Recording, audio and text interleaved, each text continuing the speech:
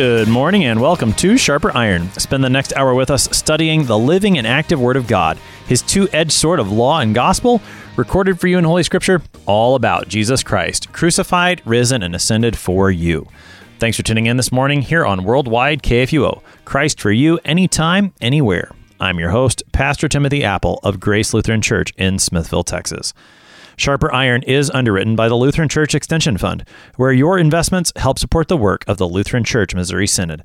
Visit lcef.org for more information. On this Thursday, February 11th, we're studying Mark chapter 7, verses 14 through 23.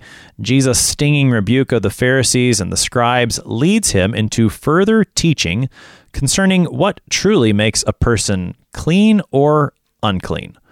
To help us sharpen our faith in Christ as we study God's Word today, we have with us returning guest, Pastor Kyle Meitzner. Pastor Meitzner serves at Zion Lutheran Church in Anchorage, Alaska. Pastor Meitzner, welcome back to Sharper Iron. Hi, great. Thanks. Wonderful to be here.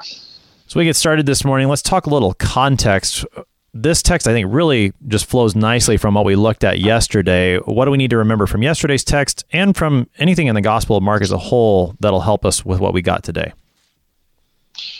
Well, yesterday he is talking to the Pharisees, and they are criticizing him because his disciples are not walking in accordance with the tradition of the elders, and they are not washing their hands before they eat. And which I don't know. I think this is somewhat amusing, especially right now. It's like, can you even imagine a world in which people don't wash their hands, one, and then two, don't wash their hands before they eat? I just breaking all the rules here. Every rule is being broken. But it's like I have 3 small children at home, and that's part of our tradition before dinner is hounding them to wash their hands. But one of the interesting things about this, though, is that the Pharisees have come up with all these traditions that quite simply are not in the Bible. They have some roots in the scriptures, but they just build on them and build on them and build on them. And so Jesus comes along and he's like, well, that's not going to make you clean.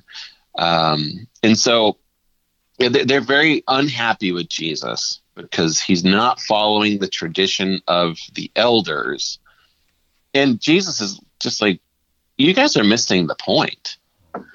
And now there's this whole entire narrative in the first, third of Mark or so. It's just what is clean and what is unclean. Because Jesus is going around, he is touching people who are ritually unclean. He is touching the sick people. He is touching lepers. He is going to people with demons. I believe he even touches a dead person. And people who are bleeding come to Jesus and touch him even. So, which, by the way, according to Leviticus, does actually make you unclean. I think that there's an assumption when we see uncleanness in the scriptures that is synonymous with being sinful, but it's not always. There are some sinful things that can make you unclean, but by and large, it just means that you're unclean. And these rules are actually really good for us. The Lord gives us these categories of clean and unclean. And guess what, Pastor Apple? Every single human being, from the priest and the high priest to the lowest, bleeding leper, every single one of them is unclean and in need of constant purification. God does not distinguish our cleanliness or uncleanliness based on who we are or aren't. You're all unclean. And God himself is the only thing, he's the only point of reference for what is actually clean. So, and we kind of think about it another way, that what I do is what makes me clean or unclean, but really God is the only one. And our own cleanliness is actually meant to bring us closer to God. So we think about this in the Old Testament. You can't go into the temple if you're unclean. You have to be cleansed. And the good news is that these are mostly very temporary things. The Lord actually provides methods for people to be cleaned as well. So it's in the midst of all those things that Jesus kind of directly addresses this and sort of calls them out on missing the point. It's like, I mean, yeah, guess what? Your washing of your hands or not washing of your hands, which, by the way, like they don't have soap really like we have back then. So their washing of their hands before they're eating a sandwich or whatever, which, well, they didn't have sandwiches either, but I don't know, before they're eating falafel or whatever. Lamb, yes. They're like, it's not actually to clean their hands because like they don't really understand that stuff. It's more of it's a ritual thing. And for the most part, and this is what we see, at the wedding at Cana, they got these big old jars there, and you basically dip your hands into the jar and maybe you get the dirt off, but there's no like antiseptic property to this. And if anything, it might be like making it worse. So yeah, it is a ritual thing. It's not actually cleaning anything. It'll get some surface dirt off, but really it doesn't actually clean the hands, and it does not certainly clean your soul either. So all right. Well, with that, there's tons of things that I think we can explore just from what you've already brought out. I'm going to go ahead and read the text for us so that we have that in our minds as we think about these things. Again, Jesus has just finished addressing the Pharisees and the scribes concerning this matter of cleanliness that they've brought up to him. And the text continues in Mark 7:14. And he, Jesus, called the people to him again and said to them, "Hear me, all of you, and understand. There is nothing outside a person that by going into him can defile him, but the things that come out of a person are what defile him." And when he had entered the house and left the people, his disciples asked him about the parable. And he said to them, "Then are you also without understanding? Do you not see that whatever goes into a person from outside cannot defile him, since it enters not his heart but his stomach and is expelled?" Thus he declared all foods clean. And he said, "What comes out of a person is what defiles him. For from within, out of the heart of man, come evil thoughts, sexual immorality, theft, murder, adultery, coveting, wickedness, deceit, sensuality, envy, slander, pride, foolishness. All these evil things come from within, and they defile a person." That's the text for today, Mark 7, verses 14 through 23. Pastor Meitzner, before we deal specifically with the text, although it's certainly involved, one of the things you mentioned as you were introducing was that, you've got the Pharisees and the scribes who have all these traditions that simply are not in the Bible. But this matter of clean and unclean has shown up in the Gospel of Mark already in the way that Jesus touches people, particularly lepers, the dead girl in Mark chapter 5, the woman with the issue of blood in that same account. And those things, the touching of a leper or the touching of a dead person or a touching of a bleeding person, those things do come from the Bible.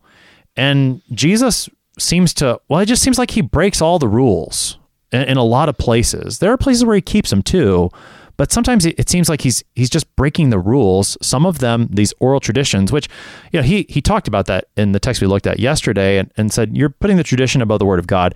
Okay, I got no problem with that.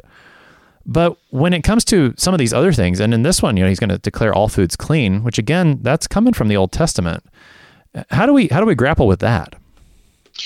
Yeah, I mean, I guess spoiler alert, Jesus Christ is the only clean thing on the face of the earth.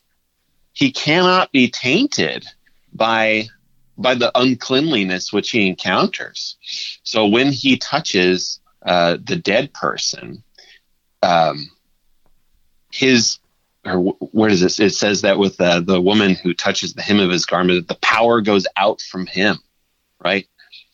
We're not polluting Jesus.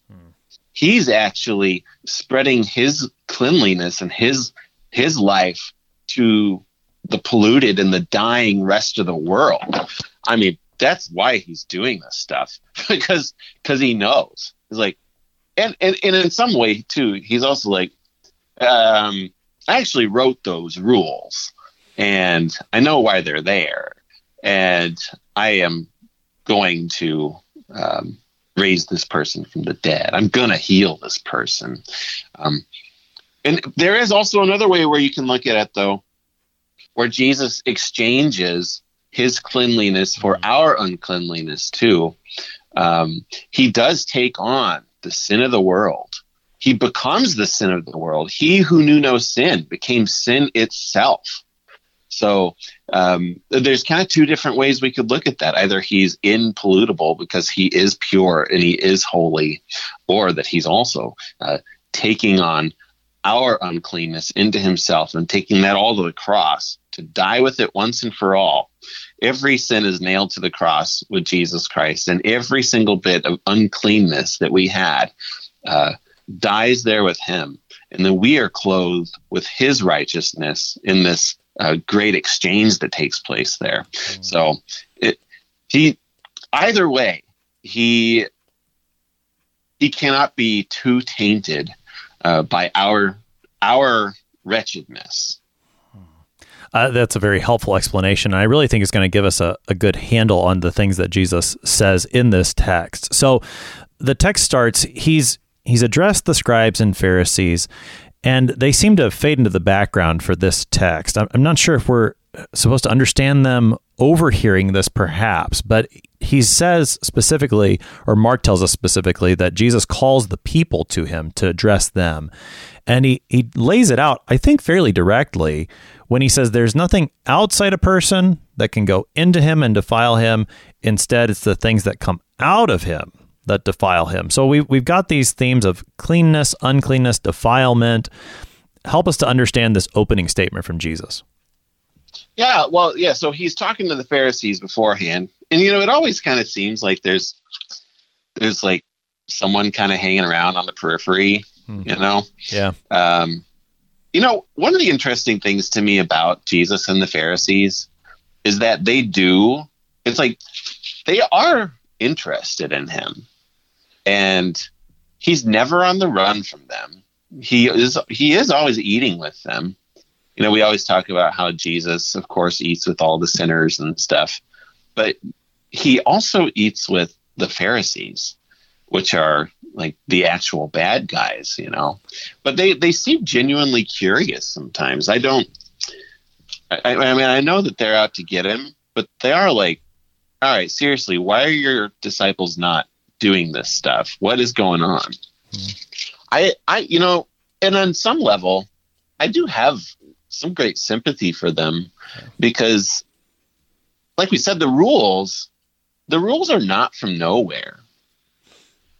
They're missing the point of them, but this is what has been handed down to them from generation to generation. And, when we see in the New Testament, in the book of Acts, they're trying to figure out if the Gentiles need to be circumcised or not. And you and I know, we're like, are you kidding me? Like, of course not. But this is what they've been given. And so it is actually challenging.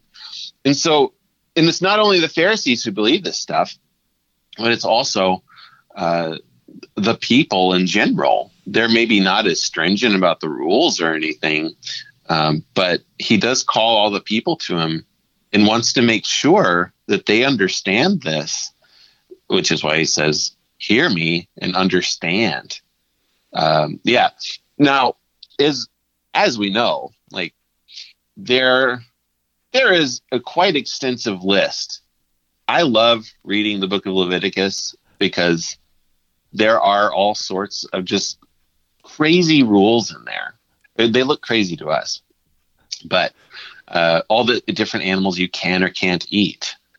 And so these people, like they've got the list on their refrigerator and it says like, well, you can't eat this and you can't eat this. Don't eat all sorts of lizards, or don't eat a chameleon. Did you know that? I'm glad to know that now. I know. I mean, I've never been tempted, and now I'm even less tempted. There's also all these categories of all sorts of bugs that you can or can't eat, and I'm fine with not eating any of them. But these people all think that their righteousness essentially comes from what they eat or don't eat. And again, this list is very, very long. By the way, giraffes were declared to be kosher in 2008. So wow, they're still figuring these rules out. Wow. So a text like this is not inapplicable today. Oh no. Yeah. This is exactly kind of the issues that are still going on in modern Judaism today. And it's easy for me to make light of this too, saying like, well, obviously you shouldn't be eating a chameleon, but they're very concerned about keeping the rules, and they kind of miss what it is behind them. Well, and let me jump in real quick about that very concern, because put it in the context of what had happened in terms of the exile and how big of a problem that had been for the people. And when you look, for example, in some of the post-exilic literature in Ezra and Nehemiah, and how very concerned they were about, we don't want this to happen to us again. We don't want to be kicked out again. Again, not to say that they're right, but you can understand where they're coming from and why this is so shocking to them when Jesus does these things. Totally. Yeah. And it's a great blessing that you and I are aware that this is actually true. So in Leviticus, we're never actually given a reason for why these foods are unclean. The Lord never really explains it. But there's something really interesting, though, is that you are not allowed to eat something that would not be used for a sacrifice. So our dietary restrictions essentially are the same as the Lord's dietary restrictions, so that we only eat things that can be sacrificed in the temple. And that's the only real reason why this list even exists. So the whole purpose then was still to make Israel a part of this covenant with Yahweh, to make them part of Yahweh himself. And we know that they are a kingdom of priests, right? They are set apart from the rest of the nations. And so they would not even look at someone who eats a pig as being like gross or anything. They're not a part of the people of Yahweh. So we eat what God eats, or he eats what we eat. And yeah, it's really interesting though that there's no innate badness to the pig, or any innate goodness to the giraffe. Indeed, all things are good and clean, as Jesus has told us here.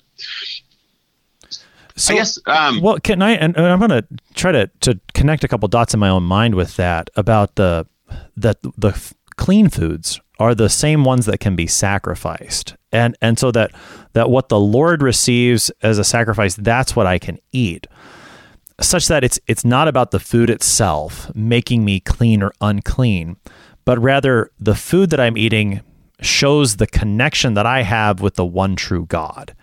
Yes. And that's what actually makes me clean, is by being connected to the one who is clean, which I think, again, for me, that really connects back to what you were saying about Jesus being the only one on the face of the planet at this moment who is actually clean. And so my cleanliness or defilement is not based on what's going into my body, but it's rather based on, am I connected to Jesus by faith? Yes. Yes, exactly. It's so wonderful when you see that too, that this is not, like, God is not out to ruin our fun.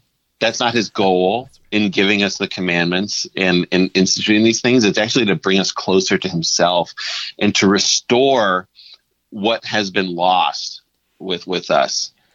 And it's great. Can we talk about these two textual notes here? There's actually two issues in this text. Sure. Let's just get this out of the way. That's right. Okay. Because they are interesting. They're in your Bibles, there you will find several verses that are just missing. So Mark 7:16 is not in the main text of your scriptures, unless you have a King James Bible. It's still in there, but you'll have a little footnote there. It just says some manuscripts add verse 16. If anyone has ears to hear, let him hear. And you'll find these things all throughout the New Testament, where we'll have different kind of manuscript evidence and based on basically what like real smart people have concluded, we'll either relegate them to a footnote or just kind of leave them out altogether, or we'll put them in brackets sometime.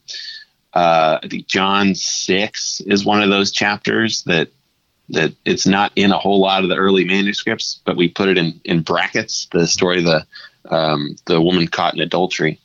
But yeah, I want people to know you don't need to be scandalized by this. The church is not trying to hide anything from you. And your pastor certainly know that these things exist and why they were, quote, left out. So there's also another interesting thing in this text that is very, very rare. I think it occurs maybe one other place where the gospel writer actually inserts his own thought here. Let's see, verse 19, you'll see in the parentheses there, thus he declared all foods clean. I love this. It's really interesting. In order to tell us plainly what Jesus means, Mark inserts his own thought there. And this is actually a controversial thing, too. I found some commentators think that that's not at all possible, even, and that the gospel writer would never do that. But the grammar does seem to be that Mark inserts his own thought here. Thus he declared all foods clean. And now, and this is wonderful, all foods are clean. Mark is supposedly... Mark is writing from the view of Peter. Mark and Peter travel around together. And so the Gospel of Mark is also kind of the Gospel of Peter that he has been preaching and teaching, and Mark assembles it into his Gospel. And we know that Peter had a very difficult time with this, didn't he? Yeah. About the dietary laws. And again, I have nothing but sympathy for these people because they've been trying their whole entire lives to keep them as good as they could. And they were stringent about this. And remember this, it's the craziest scene. Peter is on top of this house and the Lord reveals to him, drops down, it shows him a sheet. It lowers it 3 times and he sees every animal.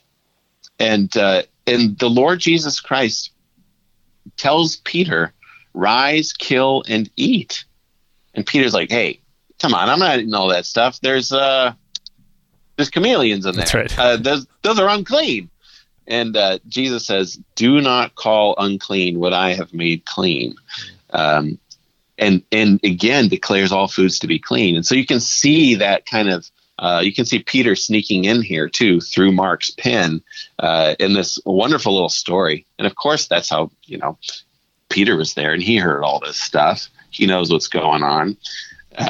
It's just a really cool note. But again, I don't want anyone to be scandalized by these things. And you know what?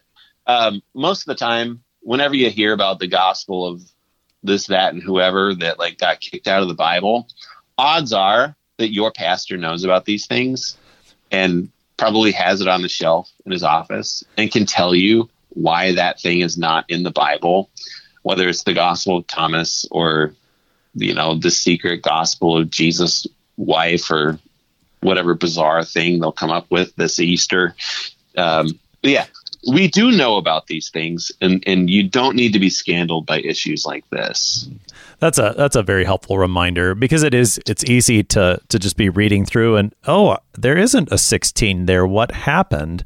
And there are those who do not believe that would use those in an attempt to discredit what we've been given as Christians in God's word. And yeah, your pastor knows, and he knows why it's not there, and he knows why it is that you can, in fact, trust the word of God that we've been given in the Holy Scriptures. As you well said, Pastor Meissner, we're going to pick up more of this conversation on the other side of the break.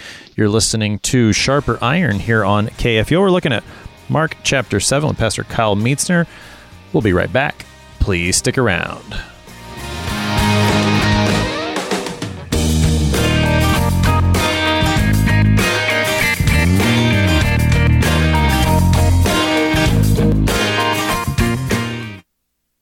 Since 1978, Lutheran Church Extension Fund has had the humble privilege of supporting Lutheran Church Missouri Synod ministries and her workers. Thanks to faithful investors, LCEF has provided thousands of church workers, congregations, schools, and organizations with the low-cost loans and resources they need to reach more people with the saving name of Christ. To learn more, visit lcef.org or call 800-843-5233, 800-843-5233.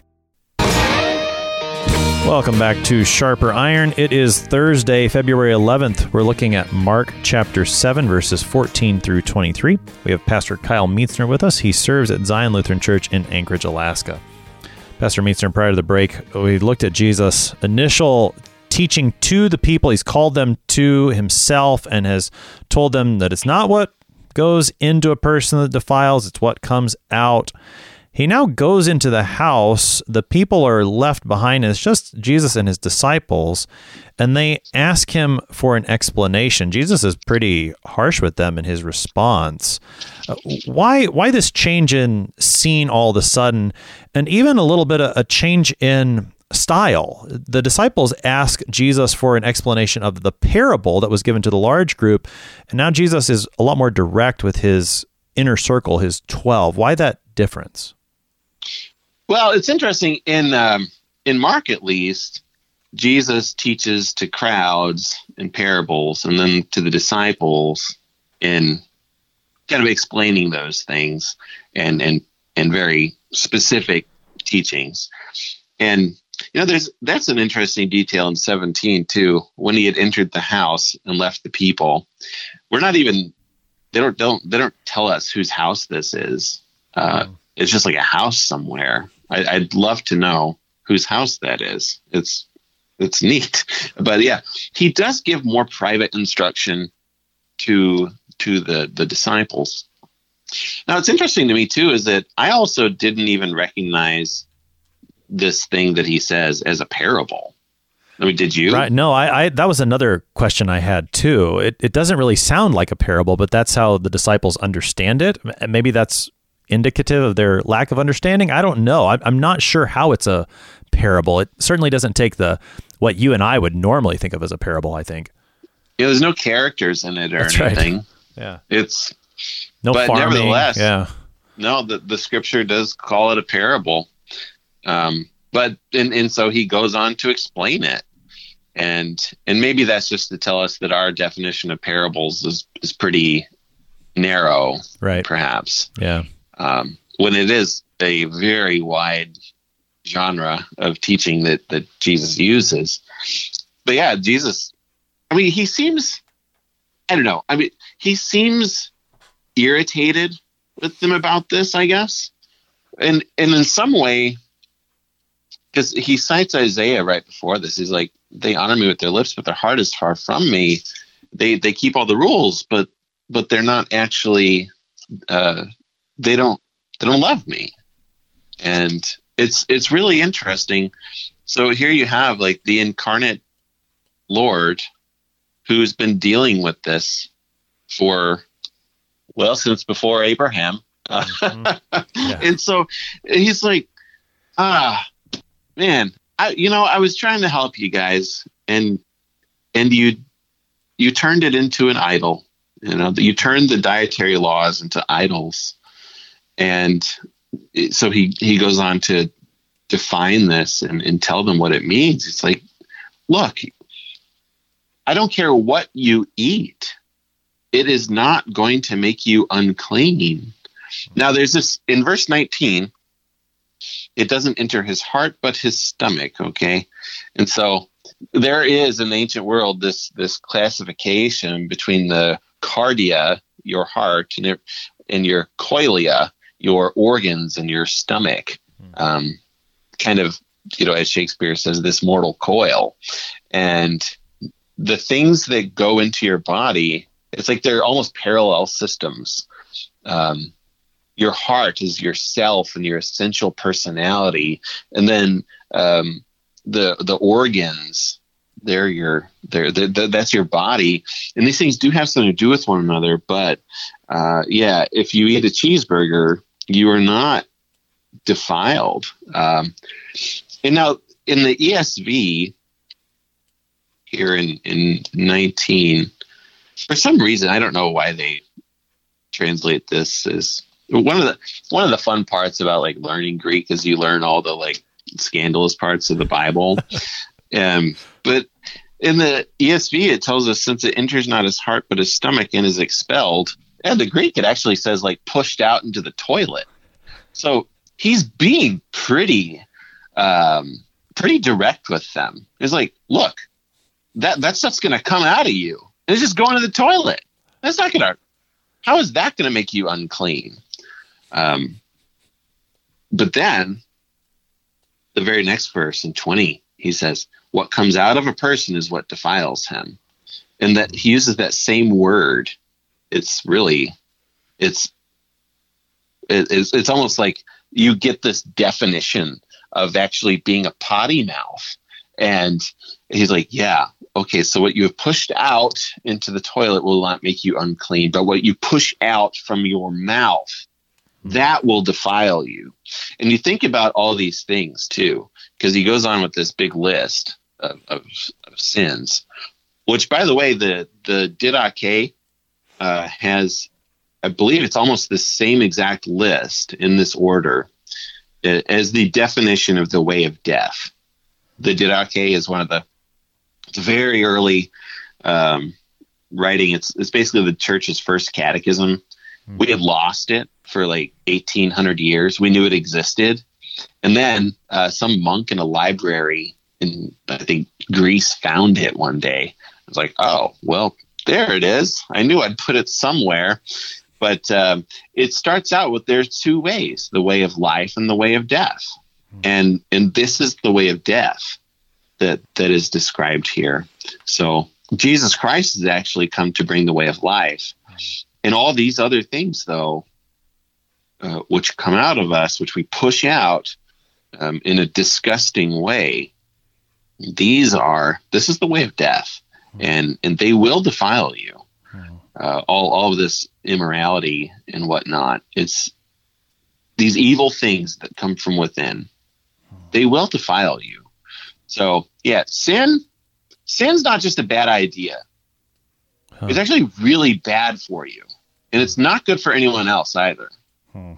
It's always, I think it's worth our while to see how in those places the scriptures will speak very graphically or very vividly when it's talking about just the grossness of sin. And as you were describing, the words that Mark actually uses here to record this, the words that Jesus speaks, sure, that makes us a little uncomfortable, but I think it's worth our time to pay attention to that so that we would understand that sin isn't just sort of like, oh, that's too bad, but it actually is gross it's disgusting. It's disgusting. Yeah. And that should be the way that we understand it. I'm reminded of the conversation I had on Sharper Iron. It's been a while ago now, but on Judges chapter 3, where you get the account of Ehud killing the fat king of Moab. Moab. I think that's right.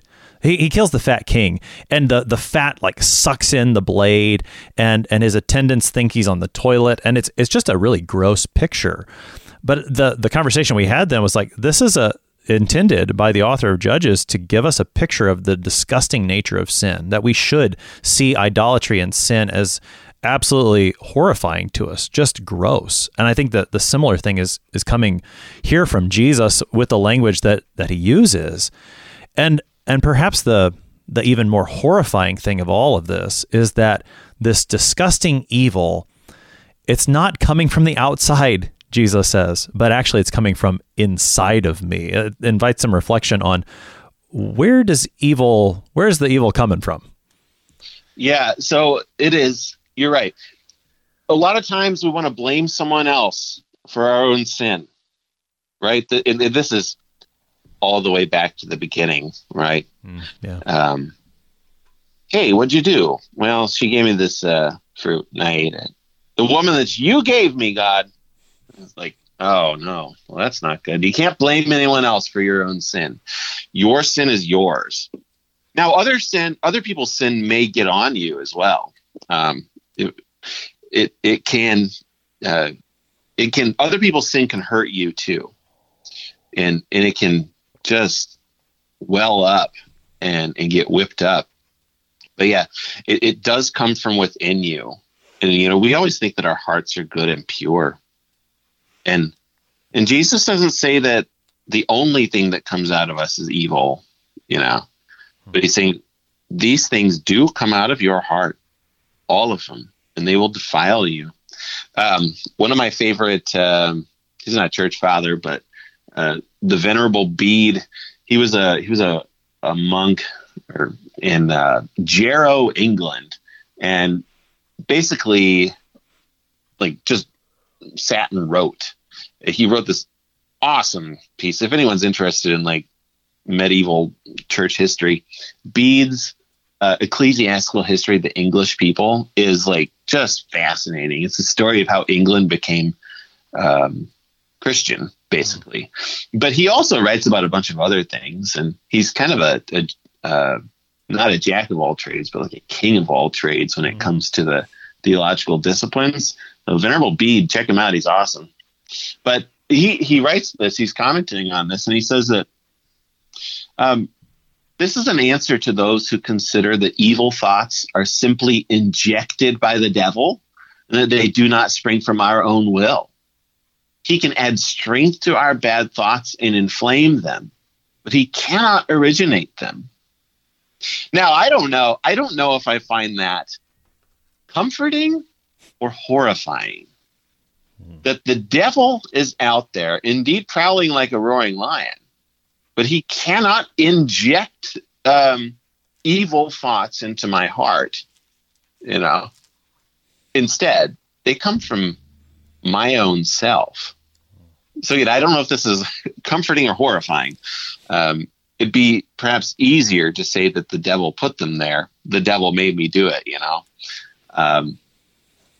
But it also shows that I am the defiled person that needs to be made clean. Not someone else. It's not Satan's fault. Now, the devil can indeed whip up our own temptations and add strength to them and inflame them, as Bede says, but he does not initiate them. That comes from us.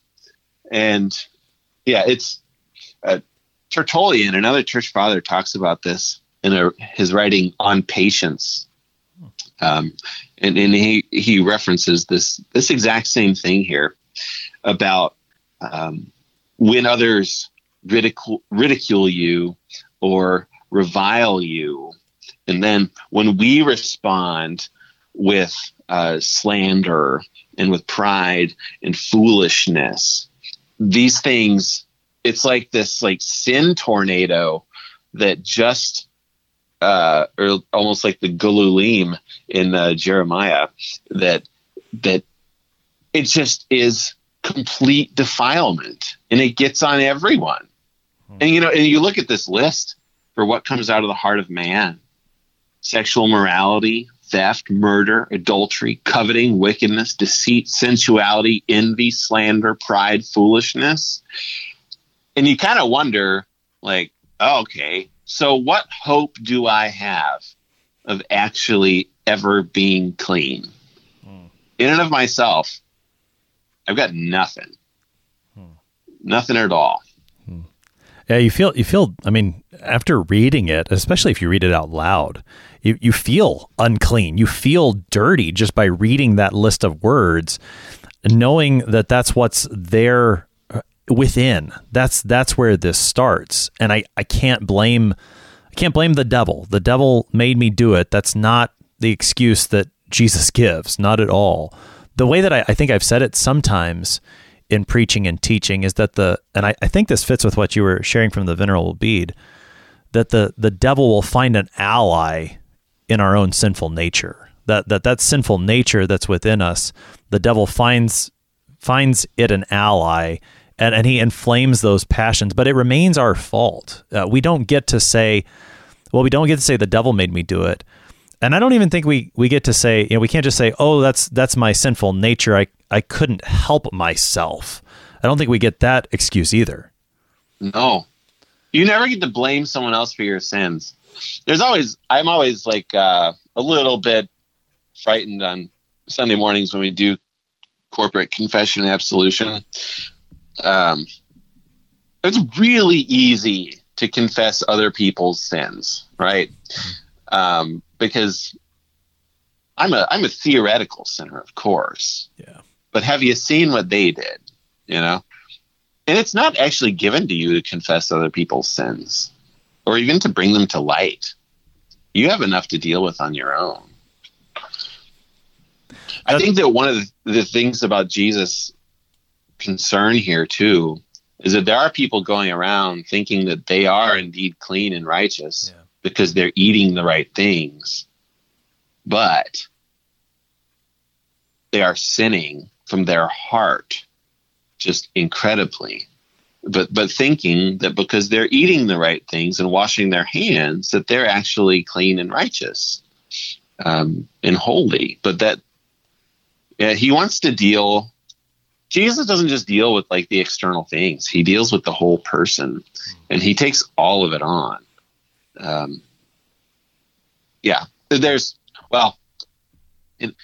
There's this wonderful story that was found in an ancient garbage pile in a town called Oxyrhynchus, which is in southern Egypt, which I think is called Upper Egypt. But it's this wonderful little story that it's Jesus is in the temple with this Pharisee named Levi. And this story is written on a little piece of vellum, which is kind of like leather. And it was some sort of amulet that someone would have kept on themselves. And I like to think that maybe this was given at their baptism. But the Pharisee is in the temple and is saying to Jesus, he's like, you're not clean. You didn't follow all the rules quite right. And the Pharisee says to Jesus, I'm clean. I bathed in the pool of David. I went down into the pool and I came out on the other end and I put on white clothes and they were clean. And then I came and looked at these holy vessels. And then Jesus says to him, woe to blind people who do not see. You have washed in the gushing waters that dogs and pigs are thrown into day and night. And when you washed yourself, you scrubbed the outer layer of skin. He goes on to describe what this outer layer of skin has done. But my disciples and I, whom you say have not washed, we have washed in the waters of eternal life that come from the God of heaven. And that's where this manuscript cuts off. There was more of it, but it's lost to history. But it's this wonderful little story. I love it. You can do all the ritual cleansings and still be filthy But unless you are washed in the waters of eternal life that come from the God of heaven, you won't be clean. And so that's the thing, is that like when you're in all this stuff, you're just like, what hope is there? Is there hope at all? But then you're like, oh yeah, actually there is hope. You can be clean, and Jesus, who is the clean one, who is the sinless one, gives this gift to you. That takes us back to where we were talking near the beginning about the need to be connected to the one, the only one who is clean and holy, and whose cleanliness and holiness is unable to be defiled, such that when he goes to those who are unclean and he touches them, his cleanliness, his holiness is imparted to them rather than the other way around. Or as you said, that idea of the great exchange too, that Jesus freely gives his holiness and cleanliness in exchange for our unholiness, for our sinfulness, for our uncleanness. It's just such a fantastic, powerful image. As you're talking about, and I think this has kind of been hanging in the background in my mind, both with yesterday's text and today's. Yesterday, we talked a lot about the washing, and it's not about the washing of hands. You mentioned that at the beginning of today's chat, Pastor Meissner, and then the thought of eating and things going in. Well, in the Christian church, we have a washing with water and the Word, as we confess in the Catechism, and we have an eating as well, things going in, and we confess some rather spectacular things about this washing of holy baptism. And even more spectacular things, perhaps, about the eating and drinking that happen in the sacrament of the altar. How do those play into this whole conversation about cleanness, uncleanness, and outward and inward, and what Jesus is saying here in Mark chapter 7? Yeah, well, so let's see. And we can go back also to Adam and Eve as well. So if eating is not the problem, then what was the problem with their eating? Well, the problem was not the eating. The problem is the unbelief. Okay. The problem is unfaith, I guess. The problem is not that they ate from the tree, but that they didn't believe Yahweh and thought that they knew better. That's what's behind this. And in the same way, that's how the sacraments work. They're not magic. They are received in faith and by faith. The belief that is there, that this is actually Jesus' true body and blood given and shed for me for the forgiveness of my sins. That is the saving work there. And in some circles, and this was a huge problem that led to the Reformation, there's this idea, ex opere operato, by the work worked. So just by eating the thing, just by consuming the Eucharist, you're good. And Luther comes along, and this is great. It's like, no, it's actually like you receive this by faith. You receive the washing of holy baptism by faith. Again, it's not what goes into you, but this is received by faith. And we look to Christ in all of this, and he's the one who's doing all of the cleaning. It is not the mere eating, kind of as we say with the washing, right? It's not mere water. It's not plain water. It's water combined with the Word of God. Okay. And with faith. And that is what makes it a holy baptism. And that is what makes it a holy Eucharist. These things are received by faith. It's not a mechanical operation, or else we just run around with a fire hose, baptizing everyone, and wouldn't care if they ever actually heard any of the words. This is also why you don't go to the hospital and just commune everyone who's dying and has no idea what it is, because that's not how it works. Faith is there, the trust that this is actually good for us. And so in that way, the original sin that was incurred by eating unfaithfully is undone and forgiven in all of us by the eating that is done in faith and by faith. So, I mean, a text like this, we shouldn't try to play a text like this where Jesus says, hey, what goes into you is just going to come out. That's not what makes you clean or unclean. We shouldn't try to put this text against texts that hold the sacrament of the altar in high regard. Because I wouldn't. Well, good. That's good. I wouldn't either. And I don't think we should. Because, and in fact, if we understand Jesus properly, that and connect these things to receiving what the Lord has given in faith, then it actually should drive us toward the sacrament of the altar, not because we happen to be chewing something at the moment, but because of the promise that Christ is attached to it, that it is his body and blood given and shed for the forgiveness of our sins. Yeah, exactly. That's, if there's no promise, then there's no point in it. Right. And again, as you said, the Catechism gives us that question in both of them. You know, how can water do such great things? Well, it's not just water. It's the Word of God in and with the water. And how can eating and drinking do these great things? Again, not just eating and drinking, but the words written here. So we're constantly being driven back to the words, to the promises of Jesus, which are received by faith. It is the faith that apprehends the promise of God, that holds on to it, that clings to it with all its might. Pastor Meitzner, we've got just under 4 minutes here on the morning. Concluding thoughts on the text, wrap things up for us, help us to see the good news of Christ crucified and risen for our cleanliness in this text. Yeah, it's great. I mean, honestly, here's the deal. It's like, on your own, you're lost. These things are going to come out of your mouth. You do have real sins to repent of. And they are severe. And you're going to think that the devil put them in you.